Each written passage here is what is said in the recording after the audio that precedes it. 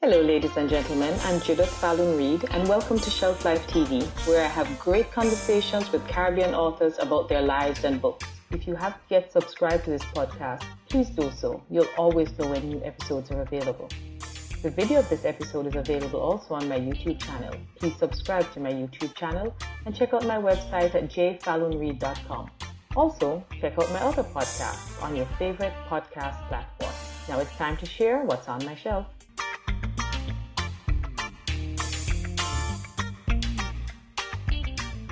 Thank you for joining me once again on Jamaicans.com for Shelf Life. Remember, as always, like the page, drop a comment in the section below, and share this with your friends.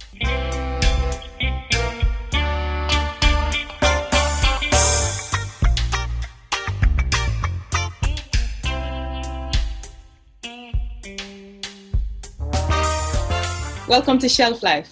Today, my guest is Diane Batchelor, the author of God in the Meantime, a powerful story about love and waiting on God. She's a former language educator and a former shipping executive.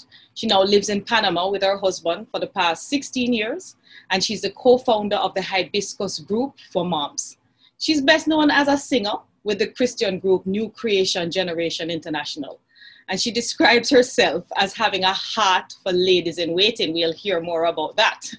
She's a survivor of a rare congenital brain condition, and her book, God in the Meantime, is all about faith. Join me on this conversation. Diane, welcome. God in the Meantime. Quite a title, quite a book. How are you doing today? I'm good, thank you. How about you? I'm good. Hanging in there, giving God thanks. You know, Things could have been worse, especially in this time. But It's good to see you. Good to see you. Looking good. Thank you. You too. Thanks.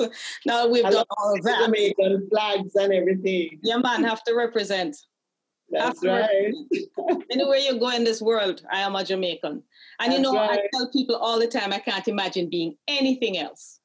I think the whole world wants to be Jamaican, don't you? Yes. But we don't want them all. That too. So, Diane, you live in Panama. Before we even get to the book, how you end up in Panama? Well, when I tell people, I think they think that I made this up, but I'll tell you what really happened. In the first year of our marriage, we went to bed and we both woke up with a dream that we had to tell each other. And when we told each other the dreams that we had, we realized that we had had the same dream. Basically, we were in some kind of a Spanish-speaking country where there were these tribal people. And, we both had this interaction with this Spanish country with tribal people.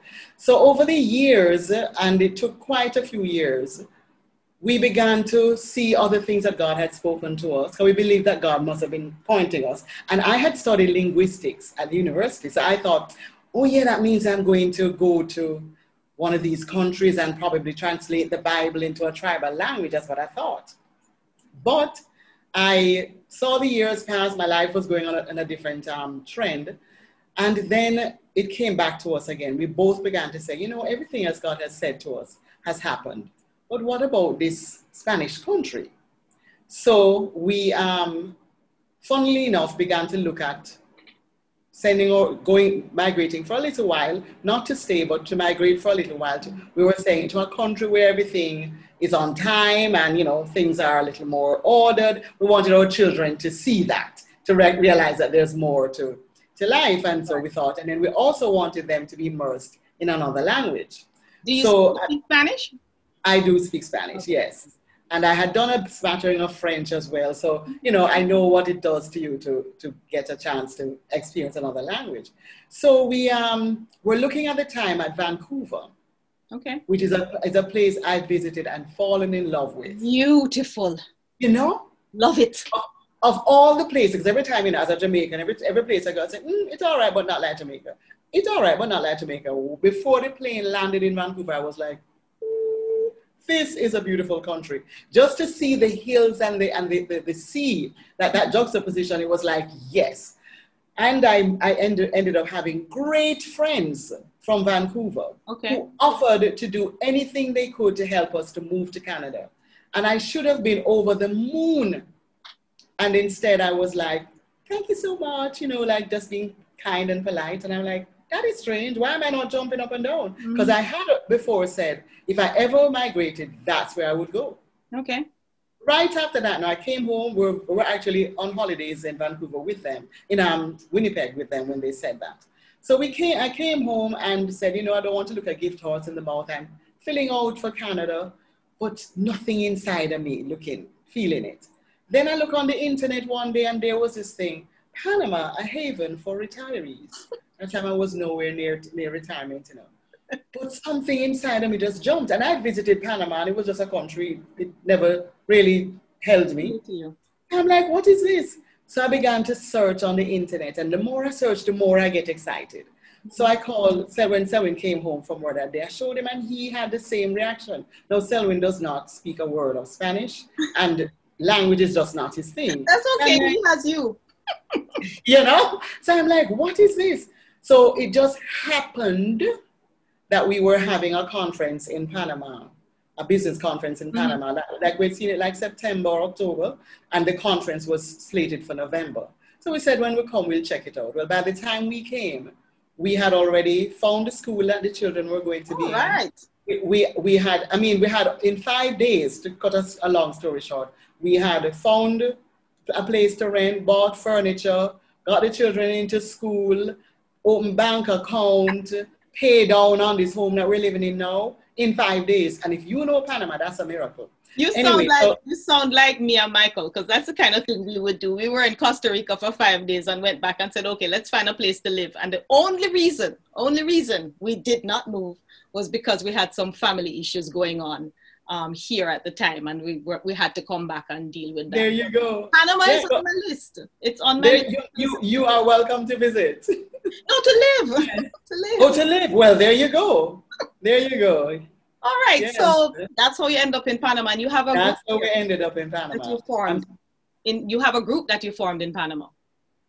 Well, I'm a part of a ladies' Bible study, which is very integral. But the group I think you're referring to is actually what has become an international group now. I started a group for ladies, women, mothers in particular, in Jamaica, which we called Hibiscus Moms. And moms at the time was an acronym for Mourning Out for Mothers. Okay. Because of course, moms who stayed home with their children, which I did when I finally had my children, you tend to just be stuck in babyland. You have no adult anything. And I always wanted to do that, but when I came home, I was like, that gets old fast. You want adult companionship, as well as just the support in some of the things like, Mothers groups are very essential, exactly. Because after a while you forget how to even speak like an adult. Thank you. I'm talking to exactly. So that's how Hibiscus Moms was born, and it's been revived, and the people scattered all over the world now. Wonderful. We still meet weekly, and now by Zoom, and we support each other now that our babies are now all grown adults. Yes. Lovely. So let's get to God in the meantime. And I'm not going to spoil it for people, because there's some things that you read and you hear and you think you know what it means, like meantime, but you put a spin on that. What does your title mean? Well, it's a what would they call it, a double entendre, because on the one hand, I mean meanwhile, while you're waiting. But I also mean when you look at somebody and say, how you sound mean. And the truth is, there were many times in my upbringing that I thought God was so mean. Like, you're bigger than me, so you can do what you want to do. That kind of attitude towards God. And I really thought, some things that he had denied me in life, that those were just his meanness. Okay. But I had an experience. And over the years, but this particular experience, which I have to mention, is that funnily enough, we are in the month, October is Arteriovenous Malformation Awareness Month, AVM Awareness Month. And it was actually, yesterday marked 3 years that I had a brain hemorrhage. Wow. And it was this malformation that I didn't know of that ruptured. Which I learned about in your book. Well, there you go. That was the first time I was hearing about it. The first time I ever heard about it was when I realized I had it, that I'd been born with it. That's a weird thing. But the thing that it did for me was to see how all the things that God had withheld from me that I thought was his meanness was him in the meantime helping me towards an end. And I'll just give a little bit of a spoiler. I was called when I finally did get pregnant after 14 years of marriage. I was called a mature preemie gravida. I hated that word so much because what it meant was you're an old woman first pregnancy. And I was like, really hated it. Well, that designation made sure that my doctor insisted that I would not have my children naturally. Right. And now I know that if I had had my children naturally, I could have lost your life. Best case scenario, ended up with not being able to move or walk or speak or see or something like that. Worst case scenario, I could have just died on the table, you know. So I look back now and I go, wow, I thought you were so mean.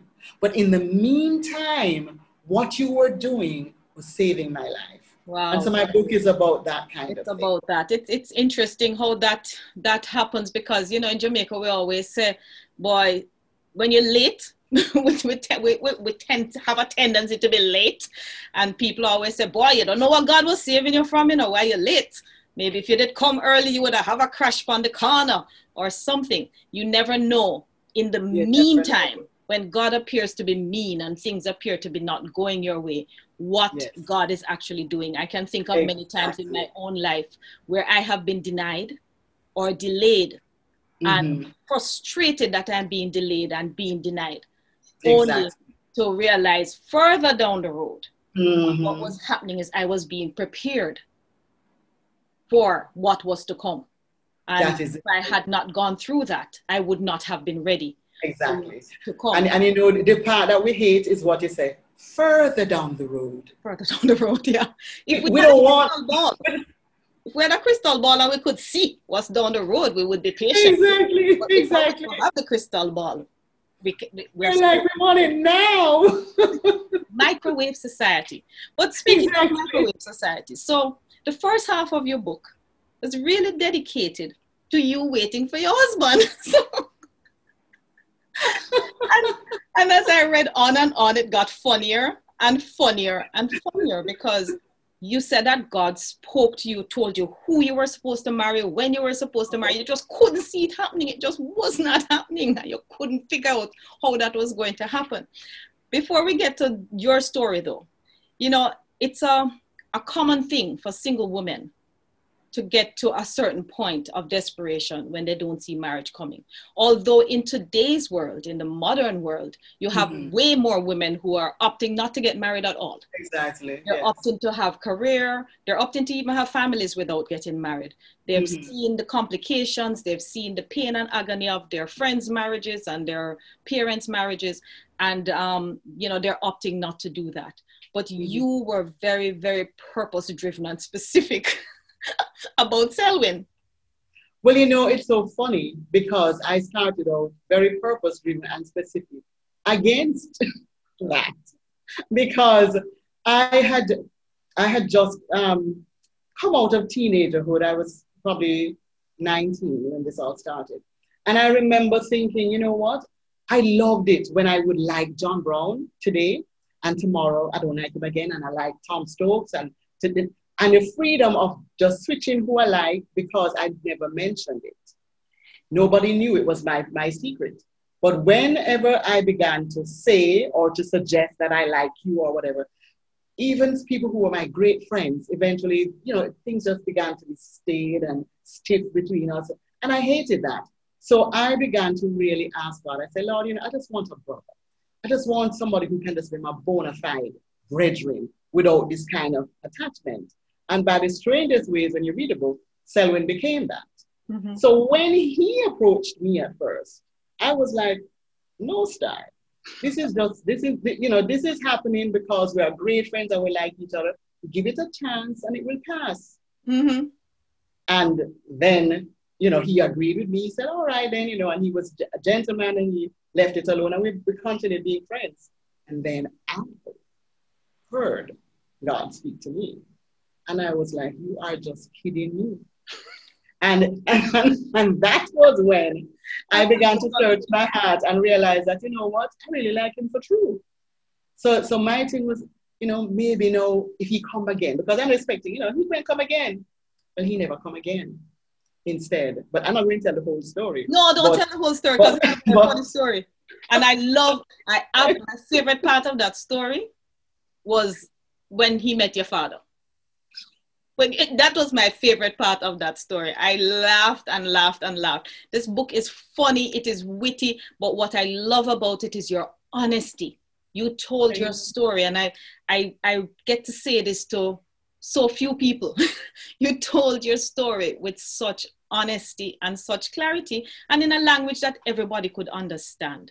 And so, what do you say to young ladies who are in waiting? Because you style yourself as somebody who is all about the ladies in waiting. You minister to ladies in waiting. And ladies in waiting, for those of us from the British system, are those ladies that are standing beside the Queen. So, not in this case. What exactly do you mean by the ladies in waiting, and what do you have to say to them?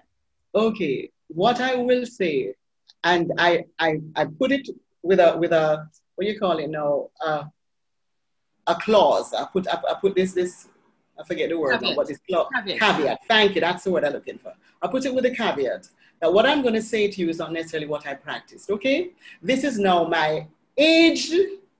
And I now have more sense, and now I can look back, and I can say this.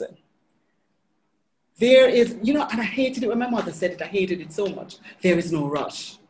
But for real, there is no rush. There is no rush. It makes sense for you to take the time. How I've now come to put it is be very selfish before you go into a marriage. Be very selfish. Make sure that you are looking and finding someone, not because of desperation. There are worse things than being single. Mm-hmm. And the worst thing is to be joined with somebody who just destroys you, who just inhibits you from being who God has made you to be. Mm-hmm. So my thing is, don't rush into marriage. Take the time to be specific with God, to be specific with yourself. Find out who you really are and what you really need, and then be selfish. Don't just accept whatever comes along. However, when you do get into marriage, then of course you're going to be selfless and you're going to, but before, be picky, be selfish. Not like, what Karim drive. Yeah, I know. We're talking character, because more than anything else, all the prettiness and the whatever, I look at myself and I say, I realized that morning when I had the brain hemorrhage, I could have ended up with my face all sorts of ways, and then whatever physical attraction that there was would no longer be. But the inside doesn't change. The character. And so that's what you want to look for. But I'm lecturing some woman who is probably sitting there going, rolling her eyes. Let me stop. Like I would have done at one point. Exactly. But honestly, I'm really with you. My challenge is that the church, you're a Christian, I'm a Christian. The church tends to push these young people into marriage. They beat them over the head a lot of the times with the better to something than burn. To marry than to burn and all kinds of stuff. And I had I was part of a conversation because my husband and I, we are advocates and we are volunteers of Jamaica Youth for Christ. So we work with a lot of young people, films and all that kind of stuff. And we work with a lot of young people. And I was at one of the churches earlier this year, BC, before COVID.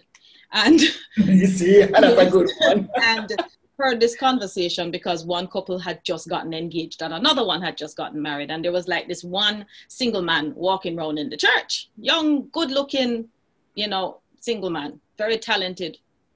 And they were teasing him and saying, man, it's your turn. And him said, listen, man, I'm not ready. No, you mean by you're not ready. And I had to jump in and say, leave the man alone. Exactly. Leave him alone. There's nothing wrong with being single. He can be single as long as he wants to be single. Exactly. And so I have those conversations, with especially the young ladies and the young men that, listen, I have failed at it in the past. Okay, this is not my first marriage. I failed at it in the past. I know what it is to rush and to fail. I know what that is. And so I think your book should be required reading. Required reading for all single Christian young people to understand that you can hear the voice of God about what it is that you want and what he wants for you and wait. But before we go on, I want you to read a passage for me. Okay. Yes, I'm going to read a section that takes us a little further down the road of the romance. It's chapter 18 called On Bended Knee. It was the 1982 Easter holidays, and Selwyn, who had again become aloof, disappeared to his junior doctor brother's cottage at the Princess Margaret Hospital in the rural parish of St. Thomas. It was clear that he was in turmoil and had gone there to clear his head. By this time, Marjorie and Al were solidly a couple and frequent visitors to the townhouse I shared with a childhood neighbor and family friend. For those who don't understand the concept, let me explain. Because the knowledge will prove useful if you want to understand what comes next. A townhouse is a row of joined houses. In our case, it was a row of 2-story houses, and we were the second to last at the end of the row. Hold on to that detail. It will explain why I responded to Marjorie with the bemused patience of a mother trying to soothe her groggy child back to bed after an episode of bizarre sleep talk. I had gotten up in time to hear Miss McLean, as we called her, shut the door and leave for work. As all serious UWI students know, the Easter holidays were a crucial time of preparation for the upcoming final exams. That's why I'm going to imagine that we had spent some part of the night in serious study and were therefore finding it difficult to start the day. It may or may not have happened that way. I do know, however, that it had to be at least 7:30 a.m. I had just re-entered the bedroom from the adjoining bathroom when Marjorie bolted out of bed, walked over to the rear-facing window of my second-floor bedroom, and peering through the louvers at the backyard, declared that Selwyn was outside. Now, remember that detail I asked you to hold on to? That one about the configuration of a townhouse? Yes, that one. Well, here is where that detail comes in handy. Selwyn couldn't have possibly been in our backyard. He was all the way in St. Thomas. And even if he had returned to Kingston, there was no way for him to be in our backyard. One's only access to one's backyard in a townhouse is from having first passed through one's own front door. Marjorie had to be mistaken. She must have been sleep talking. With that in mind, and in the spirit of humoring rather than antagonizing a sleepwalker, I sidled over to the window, and in my most placating tone, I said, "See, Marjorie, Selwyn is not." I stopped in mid-sentence, the words trapped in my throat, for as I peered through the louvers, I found myself staring into the grinning, upturned face of none other than Selwyn Lloyd Batchelor. How was that possible? Miss McLean had already left for work. She had securely locked the doors and security gates. How did he gain access to our backyard? For him to do that, he would have had to scale a few fences and walk through the backyard of nearly all our neighbors along the row. But there he was in the flesh. My sleepwalker friend Marjorie had actually responded to the sound of pebbles hitting against the window louvers. My rear-facing bedroom, paired with Miss McLean's having already left for work, made it impossible for anyone to hear Selwyn's repeated knocks at the outer front gate. Undaunted and determined, he had done the unthinkable. He had trespassed through a row of at least 6 backyards before finally arriving below my bedroom window. Cue the panic. I had not long got out of bed. I hadn't even washed my face or brushed my teeth. I was still in my pajamas. How was I going to get myself looking presentable enough to let him in? Good friend better than pocket money. That's the Jamaican proverb that took on new meaning at that point. Marjorie would keep him distracted at the window while I did the super shuffle of a speed change. I may have missed a few steps in my ablutions, but heart racing and palms sweaty, I managed to open the back door and then the grilled gate, all the while painfully aware that my every move was under scrutiny. He hadn't taken his eyes off me.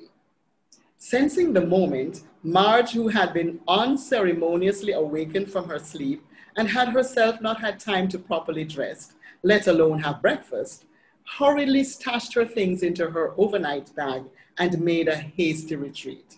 In an instant, I was alone with the man who I now claimed as the love of my life.